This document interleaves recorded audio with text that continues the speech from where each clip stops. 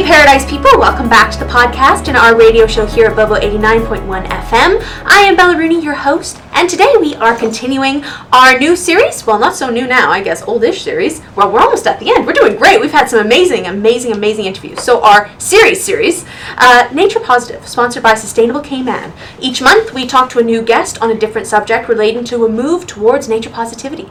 Last month we met with the Ministry of Planning, Agriculture, Housing and Infrastructure's Senior Policy Advisor, Mr. Demoy Nash, and Planning and Environmental Lawyer, Miss Anna Russell-Nee, and chatted about agriculture, sustainable farming, all those incredibly important things for the future of Cayman and sustainability here. So make sure you go back and check that out. This month, though, we're going to be chatting about species recovery with Frank Roulstone, Executive Director for the National Trust of the Cayman Islands. Good afternoon, Frank. Good afternoon. How you doing? Fabulous. Busy day. Busy day, but good day. Yep. All right, so, Frank, you've done all sorts of bits and bobs. You've been in Cayman for a long time. You've born and raised here? Yes. Right? Born and raised. So you've seen this island change. So tell us a bit about yourself. How did you end up working as Executive Director for National Trust? And how have you seen the island change over the years in terms of our species, I guess? Well, that's a lot of stuff for one question. For one question, but I'll see what I can do. Okay, number one. Yeah, so I've been in the private sector my whole life, working primarily in the alcoholic beverage and food distribution businesses. I did take a break from that career back in 2004 when I took on the role as General Manager of the National Trust, 1 week exactly before Hurricane Ivan. Oh, God. So you can imagine what that was like. Anyhow, I stayed there for another 4.5 years, and then I eventually returned in just September of last year. So even though my role has been primarily in the private sector business management, the role as Executive Director actually includes a lot of business management, which is good. But coupled with that is my passion for everything Cayman that I've had since I was a kid. So my father specifically made sure that we had a boat from the time we could walk, I think, of some sort. And so I grew up with a real respect for the ocean, initially. And then I eventually turned my interest to exploring the terrestrial environments of Cayman. And through that exploration, I realized that the historic and environmental aspects of Cayman are inextricably linked. So basically I ended up with a love for everything about Cayman's history and environment, so kind of a wide subject. So as my grandfather always said, jack of all trades, master of none. But, I get that as well. I get that all the time. But yeah, so I have my own specific little interests. I've always been really interested in orchids, for example. But I also very aware of the biodiversity of the Cayman Islands and all three islands. So. Was there another part of that question? Well, no. How have you seen it change since you were younger? Has it changed a lot from then to now? Oh yeah, of course. I mean, I grew up in what is now the immigration headquarters in Georgetown. Oh my days. When I grew up, that was a marl road, and it was a really cool neighborhood.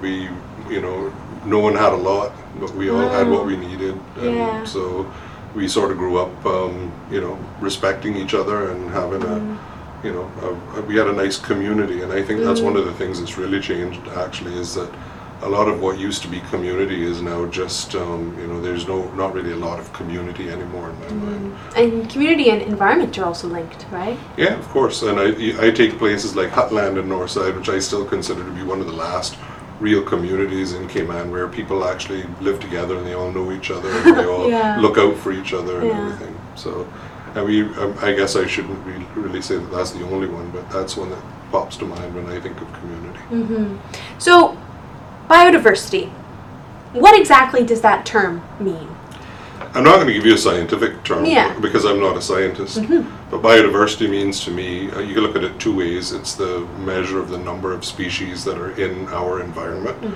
And you can look at it on a macro level, and you can look at it on a very micro level. So there are probably, 700 and something species of plants in the Cayman Islands alone. It might be more than that, I don't even know. But we continue to discover, believe it or not, new records of plants that have somehow been overlooked. over the centuries. And then you can look at biodiversity from a really, really micro level, and you take something like the blue-throated anole on Grand Cayman, which is an endemic species, so it's found nowhere else in the world. And you have a Georgetown variety, which looks one way, and then you have an Eastern District variety that looks another way. So right on the same island, we have two lizards that are the same species, but they look completely different. So cool. So, and that's what I think really piques my interest, is when we have the things which are really unique and different, and sometimes they just don't make scientific sense. No, that's the coolest thing about adaptation of species, and that can't happen without biodiversity and without pressures, right? In the environment. No, everything is, again, inextricably linked, so you remove one thing and you end up messing up everything else. So, and that's true of the marine environment as well. Well, that's kind of my next question. How is biodiversity loss affecting Cayman here and now, currently? I think that to really understand biodiversity loss in Cayman, we have to go back to the 1600s when the first people actually came here. And between the 1600s and the early 1700s, these islands were, I don't know if decimated would be the right word, but they were very highly exploited, primarily for hardwood, which was, they said it was mahogany, but it was probably a lot more than that was exported for the furniture trade in the UK. Interesting. Via Jamaica. And so the first people who came here came here as lumberjacks, I guess you could call them, woodcutters. And they pretty much they did a really good job of cutting out almost all of the natural forest on all three islands in a very short span of time. Of course, once you remove that forest, then you have land which becomes arable, and so they started farming. And but if you look at the original land grants that were given in this early 1700s, they were all given primarily to cut mahogany, but I'm sure there was more than mahogany that was done. So that biodiversity change occurred very early on in the process. But the same, was done then for the same reason that it is now, exploitation of resources. So people are taking a natural environment and destroying it for the financial benefit usually of somebody. So. And that's still happening because we're still developing at a crazy rate. Yeah, and I think I've been in business, so I understand business. And I understand the pressures, but I also understand that we have to leave space for, if we want to have any kind of identity at all, as a country or as a people or whatever you want to call it, we have to leave some of the stuff that we found when we came here, and leave space for them and let them be able to survive, because they are, whether we like it or not, in some way. And whether we appreciate it or understand it is a different thing, but all those things play a role in our well-being. And again, that can be applied to both the marine and the terrestrial environment. So you just mentioned one development, some of the drivers of biodiversity loss. So for instance, the Cayman parrots, they were pretty endangered, I think, for a while, right? We've had a pretty good success story bringing them back. Yeah, and the whistling duck is another great success story. So what was the driver? Was that development or? Of the destruction? Yeah. Well, the parrots, I think, was agricultural. Was it? Okay. Yeah, because they can be, particularly for people who have mango trees, this time of the year, they're enemy number one. But yeah, so I think that was probably a big part of it. I don't think necessarily it was development. I think that hurricane damage of nesting trees and stuff is also a huge factor, because they have to have a good tree that is hollow to nest in. And so, if they can't find a suitable habitat to raise young, the success rate is probably going to be reduced as well. Yeah. So there's a lot of different things that can really make big changes in biodiversity that I don't think we'll ever fully understand. I know invasive species. Oh yeah. It's another topic. We're definitely dealing with invasive species right now, right, and their effects on... And we've had invasive species, again, since the 1600s, starting with rats, which are not native. And rats are blamed for the eradication of all of our native mammals, other than the bats.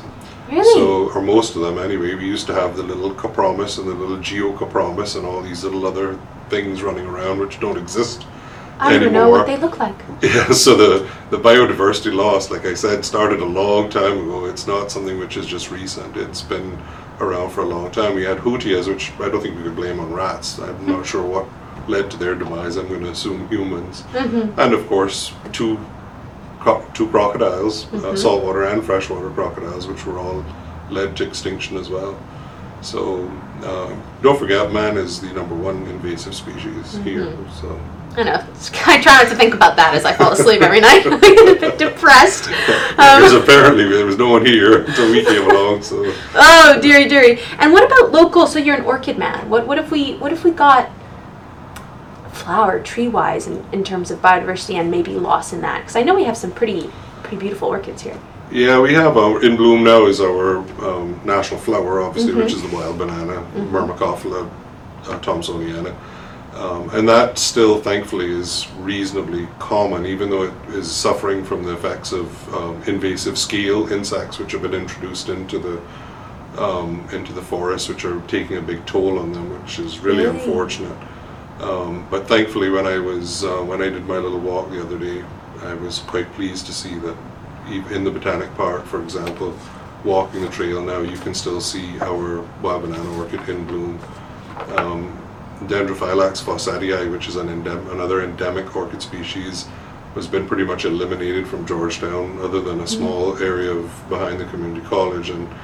But thankfully, there is in one of the National Trust reserves, we have an area that they can still be found in relatively decent abundance. And then we have my favorite, and my obsession is Encyclia kingsii, which is used to be on all 3 islands, and now the only living examples are found in Little Cayman. And that's a beautiful little orchid, which is also in bloom now. And we have some incredible orchid forests. I was working with somebody, and she was an avid orchid lady. She just loved her orchids. Oh, hello, if you can hear me.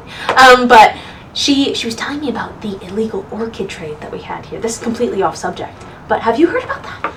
Well, I know that, for example, in the BRAC, there was an industry of exporting orchids prior to regulation. Oh my gosh. So I couldn't say that would have been an illegal thing, but without a doubt, it probably led to reduction in a huge number of orchids in that environment. There is probably an illegal trade in all kinds of things from this island. People who don't get caught. I remember people getting caught with suitcases full of snakes and lizards and stuff, which they were taken away for the animal trade. So it's not just plants. It's people will take anything, and the funny thing is, you take something like the blue iguana, and there's a huge international demand for those types of animals, especially from people who have a lot of money, and they will pay very good money for these, to have these things as pets. We have to be really, really careful, because things like that can be eradicated very quickly if we don't keep an eye on them. So there's an incredible amount of drivers for biodiversity loss, essentially. Oh yeah, and primarily human-based. Primarily. What are some natural ones? I can't even. Hurricanes. Hurricanes, without a doubt, wiped out huge numbers of orchids, for example, in the environment. So just natural events, natural disasters. Yeah, I think there's 26 species of orchids, and there's probably about 10 of them that I don't think exist anymore. And that was primarily due to Hurricane Ivan. Whoa. But with a caveat, because the human altering of the environment probably resulted in the hurricane doing things that it wouldn't have done 100 or 200 years ago. Yep. And that could have easily led to those extirpations. True. Interesting. Oh, golly. Okay. So let's get a bit more positive. Which initiatives are currently underway right now in Cayman to encourage species recovery? So we've talked a lot about it being gone, but we have a lot of amazing stuff that's happening online to bring them back and to keep them going, right? Well, obviously the big one would be the Blue Iguana Project, which right now in our office, as you probably know, we have incubators with eggs being brought in almost every day from the Blue Iguana facility, and we have a very much higher success rate when we care for the eggs in the incubators, and then we can raise those iguanas for 2 or 3 years until they get big enough that they're no longer as vulnerable to predation by our local snake and also our introduced invasive feral cats and stuff like that. So we do, it's a very expensive program to operate, because it means that we have to keep these animals confined, and then we have to feed them and care for them. But there's not a lot of choice because the alternative is to just see it go to extinction, and to me that's not an option. It's not an option. No. So that would probably be one of the big success stories in terms of species conservation. But let's not forget that our marine park laws, which Mrs. Gina Ebanks Petrie has taken a huge amount of flack for, those marine laws and marine parks make it possible that we can still go out and practice traditional historic practices like getting conchs, lobsters, and fish, because if they had not, without her foresight and others, many years ago, those things would have probably been wiped out in our natural environment, for sure. And people still continue to break the law. But at least we have some level of protection that allows my children and my grandchildren, hopefully, to be able to go out and do the things that I did as a kid, like go out snorkeling and get conchs, and I make a really mean marinated conch. So. And you want to pass that down, right? Of course. Yeah, and you should. What about bats? Were those ever endangered here in Cayman? I know National Trust does a lot for bats. Yeah, it's a funny thing because many years ago we had the bat lady, Lois Blumenthal, who had a very keen interest in bats, and she did a really great program, and we became sort of the bat capital of the Caribbean in terms of knowledge and care and everything. Quite remarkable. One person can make a huge difference. Yeah. So don't ever think that one person can't make a difference. She made a huge difference. And we carry on her programs today with bat houses and stuff.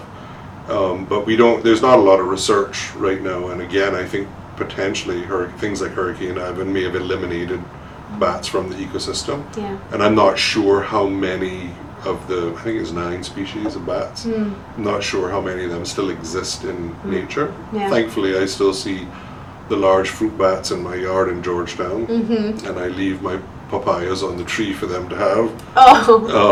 But yeah, I don't know if some of the other more, we have a pollinating bat, for example, and I'm not sure if that still exists. We probably have to get someone to come in and figure out that for us, or get somebody to get a grant to try to figure it out. Bring some help in.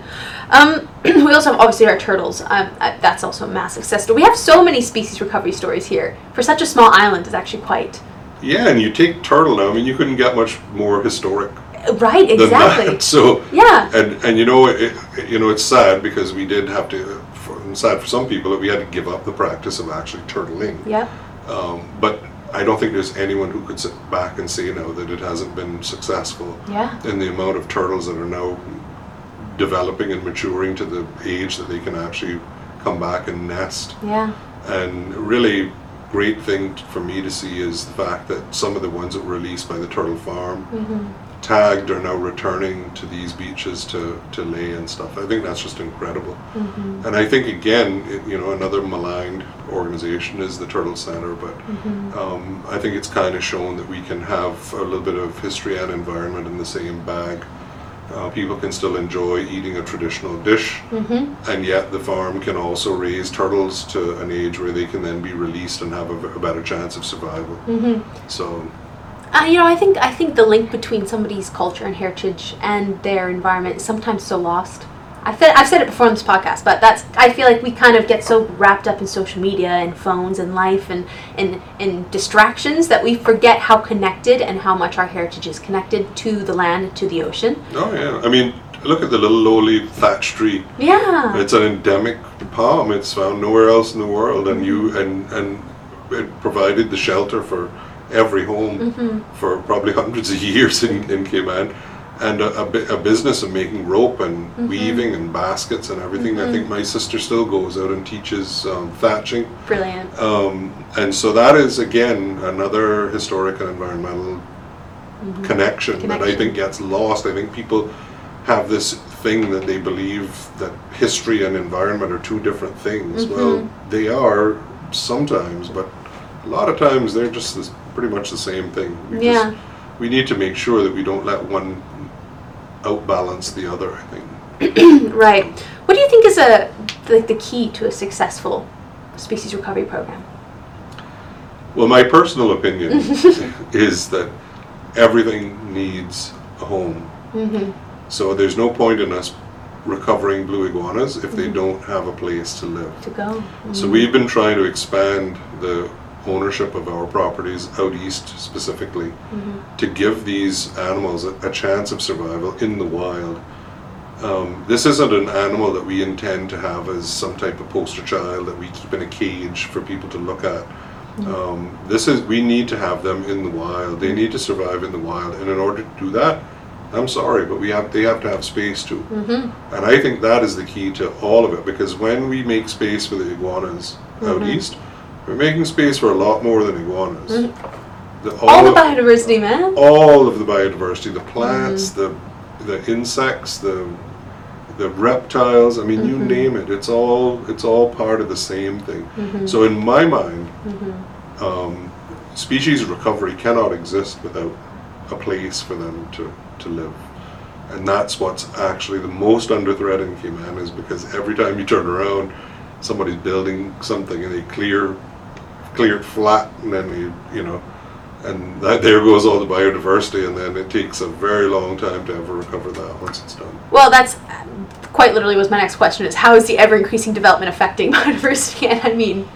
Yeah, I think we could all do a better job of even like preserving some of the vegetation, for example, that exists on properties. If somebody goes to build a house, and the first thing they do is they clear the lot completely flat. Then they build a house, and then they expect to bring in all these plants from elsewhere to landscape, which require more water than our native species. Not only that, but we run the risk of importing invasive species through the importation of plants from other countries. And I think we'd have been better off, or people would have been better off, they left one or two trees when they were building the house, Then you wouldn't have to replace it at great cost. You wouldn't have to maintain it. And again, these things are quite susceptible sometimes to disease and insects that our plants here have been accustomed to for as long as this island has been around. True. So that's a lot of waste of money if you bring in a massive palm tree and it just dies. Yeah, I mean, we have some invasive, I think they're called Washingtonia palms here now. Okay. They're all over the place, and they're not native, and they are doing very well here, and they're very pretty. But at the same time, we don't know what impact that would have on anything, because it's not something that's really supposed to be here. So, but I guess my point is that I don't think that in my position at the National Trust that I could sit behind the desk and say absolutely no, you cannot build a house, and absolutely no, you cannot build apartments. But I do believe we can do a better job of development of anything, and I'm not just talking about big hotels and stuff like that. Anything, somebody building a house, somebody building anything, you leave something that's natural there. Yeah. So somebody building a road, like the East-West Arterial Road, maybe? How do you think that the East-West Arterial might affect species recovery? I think that is part of the reason that the Trust has been asking for this environmental impact statement. Because I don't think that any of us have the knowledge to know what impacts that road will have. It's a huge road, it's a huge project. But that environmental impact assessment doesn't really talk about just the environment of nature that it affects, because it also affects people who live in the area, and other things which need to be addressed. Drainage would be a primary concern. I mean, have we thought about, has anybody asked the question where the fill is going to come from to put this road in? Because I'm going to assume that it's going to be a 50-foot hole of very large magnitude somewhere out in that direction that will have to be quarried to provide the fill. Because of course, the other question is, how are we going to build the road? Are we going to do it the way that we've done it for the last 200 years, or we just push this stuff down and then put tar on the top of it? Or are we actually going to put drainage, account for drainage in it and stuff like that? And it being in the central mangrove wetlands, drainage is, I think, pretty crucial, no? Well, I mean, primarily most of the places where this road is going is either at sea level or below sea level. So there's no way that you're going to build a road there without elevating it. Yeah, right. So the question becomes, how do you elevate it? What method are you going to use to elevate it? And we talk about a whole lot of things to do with that road, but it has much wider impacts than just building a road. This isn't just building a road. This is somebody is going to have to provide the stuff to fill in for that road. And I know that's how it's going to be done, because like I said, that's what we've done for 200 years, the same method. So, maybe the environmental impact statement would come out and say, well, the best way to do it is this way. Maybe an elevated long bridge of some sort, and if not the whole thing, sections of it. But no, it's much easier for us just to push it in and create a huge dam, so that when we get a good heavy torrential rain in October and November, we end up with having a massive lake accumulating on the south side of that road. And that's surely going to impact the species in the mangroves. Oh, it'll impact more than that. Yeah. So, and again, I think that we kind of miss the point if we think that this is just an environmental issue. It really is much more than that, because we're talking about an environment. Humans live in an environment. The environment, whether we're invasive or not, we still live in the environment. So this isn't about protecting a mangrove and protecting parrots and snails and various other things. There's more to this than that. And I think we're getting pushed in a direction where it's sort of like, well, it's just these environmentalist radicals that are pushing to stop this road. That's how it feels. Yeah, that's how I feel sometimes. But unfortunately, I don't think that I don't know why the other people haven't been concerned about the other aspects of the road. So if it's only the environmental radicals that are opening their mouth, then maybe it's time some other people start to wake up and say, zoom well, out wait a a bit minute, more than that. Because this isn't just, like I said, this isn't just about parrots and mangroves. I'm sorry. It's a much bigger issue than that. The other issue, of course, is who's going to pay for it, and which generation is going to be saddled with the debt of paying for it, because that is not going to be a cheap undertaking. And part of this study would be to say to us, this is what it's going to cost to actually do this road.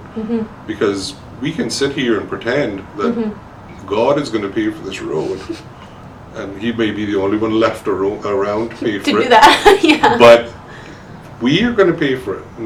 Maybe not me so much, but my children, their children. Yeah, in multiple different your ways. Children, I know. Absolutely. In multiple different ways, environmental ways, community ways, sustainability. It's just sustainability. And that's not even taking into consideration, like I said, the impact that the noise, the flooding, and other things may impact the people who live near to that corridor. Yeah. Because we saw with the Bodentown bypass, which I don't know how that could be called a bypass, but anyway, when that was built, they blocked the natural drainage, and then everyone in Bodentown started flooding. And they were rushing around putting in drains and stuff to try to stop the flooding, but they probably could have alleviated that issue if it had been built properly in the first place. But anyway. But there you go. You're like, but I could talk about this all day. So, how can people get involved with keeping our species safe and helping them to recover? I mean, they don't have to be environmental, activists or crazy. What would you just call them? Environmental. Eco. I've been called a lot of things, so exactly. Probably shouldn't repeat very many of them, but they don't have to be like that. But what do you think people can do, and maybe even in their own backyards? Like you mentioned, the trees and just keeping more native vegetation. Well, I think number one, let's start with plants. I mean, that's the easy one. We have a lot of beautiful plants that are natural and native that people can use in their existing landscaping. Of course, because it's probably easier and cheaper to bring in container loads of plants from Florida, that we bring in all. I hate, it just bugs me to see these little cocoa plum trees that they bring from Florida. I want to pull every single one of them up. Because I am used to a nice big cocoa plum, and these things are, I would call them, I don't know if I'm allowed to say it or not. Baby plums. A bastard cocoa plum is what it is, which is a common local name for things which are not what they look like. So things like that. I mean, why aren't we using our native cocoa plum in landscaping? Why aren't we using our native plants in landscaping? We're bringing in something else from elsewhere that is similar. So why can't we use what we already have? That really bugs me.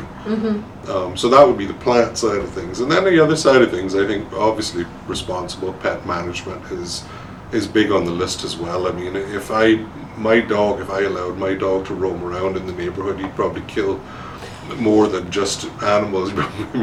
You know, I keep him in a fenced-in area, and I take very good care of him. Yeah. And he's a very sweet dog. Yeah. But he doesn't belong in somebody else's property. Yeah. So what gives anyone else the right for their animals to come into my property? And cats, right? Having catios, don't just let your cat roam. Yeah, I mean, like I said, responsible pet management, I think people grossly underestimate how valuable that is. Because to me, a pet is something that you love and care for.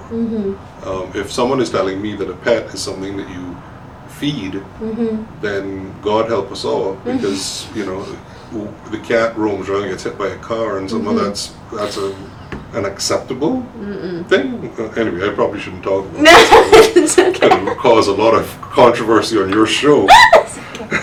These are your opinions, sir. These are your... We'd have to add some of these are my personal opinions. So those are two of kind of main ways people can help and get involved. Yeah, two things. Yeah, there's lots more than that. I mean, you can get involved in being active and taking an interest in these things. A lot of people don't take an interest in anything until it affects them. And, you know, they don't look at the wider picture. The trees that are being cut down are providing the oxygen for us to breathe. If that isn't incentive enough to look after them, then again, you know, people need to really look at the bigger picture and get involved in stuff before it impacts them. And then maybe something impacts them and they go, well, we'll call the National Trust.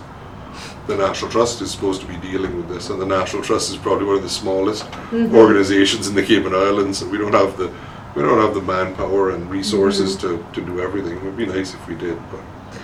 Oh, well, do you have a last message to anybody listening of what they could do with our species? Well, I want to say, first of all, I want to acknowledge that you as a young person really making an effort to make a difference in your community is a huge thing. So I applaud you. Oh, thank you. And I think that is, you know, I know a lot of young people who've had the opportunity to go overseas and study, and those who've studied here, and those who just take an interest in their future. They are now becoming involved, and don't let people put you off and call you names and stuff, because really we're talking about your future. My future here now is getting more limited every day. Oh God. You hopefully have a much longer future than I do. You're the people, you're the generation now that's really got to step up and say, this is what we want for our country. I agree. And I believe, I'm not going to say that, that's political. Okay. That was good. But yeah, I think young people need to take an interest, and they need to get up and get active and fight for what they decide what they want this country to be. So cool. Thanks so much. That would be my parting words. I love it. Thank you so much for joining us today. You know, we can't have a healthy, thriving environment or community or culture or anything without keeping the balance, right? Yep. And keeping the biodiversity in every aspect. Biodiversity in the way you think, the biodiversity in the environment, you know, and everything. I like I said, I couldn't imagine anywhere else in the world that I would rather live. So why wouldn't I take an interest in what's around me? Oh, thanks so much for coming in, Frank. We really appreciate it. And thanks for giving us your views. And thank you to DMS Broadcasting and Bobo 89.1 and my pal Ryan Kirkaldy from Retrospect Media for capturing all of this. Big thank you to Sustainable Cayman for sponsoring this episode of the podcast. Sustainable Cayman is a not-for-profit organization promoting conservation and environmental sustainability to create a flourishing natural environment and healthy communities. And you can follow them on Instagram at SustainableKY and at Facebook at sustainable.cayman. Also, make sure to check out their Facebook group, Wetlands Thrive, Life Survives, and make sure you check out our other filmed episodes. They're over on YouTube, and they should be pretty easy to find. Also, make sure you check us out at Protecting Paradise KY, and remember, you cannot care about these things unless you know about these things. So, thanks for joining us today, and remember, we are always open to your opinions and your topic suggestions, so don't be shy, and we'll see you next week.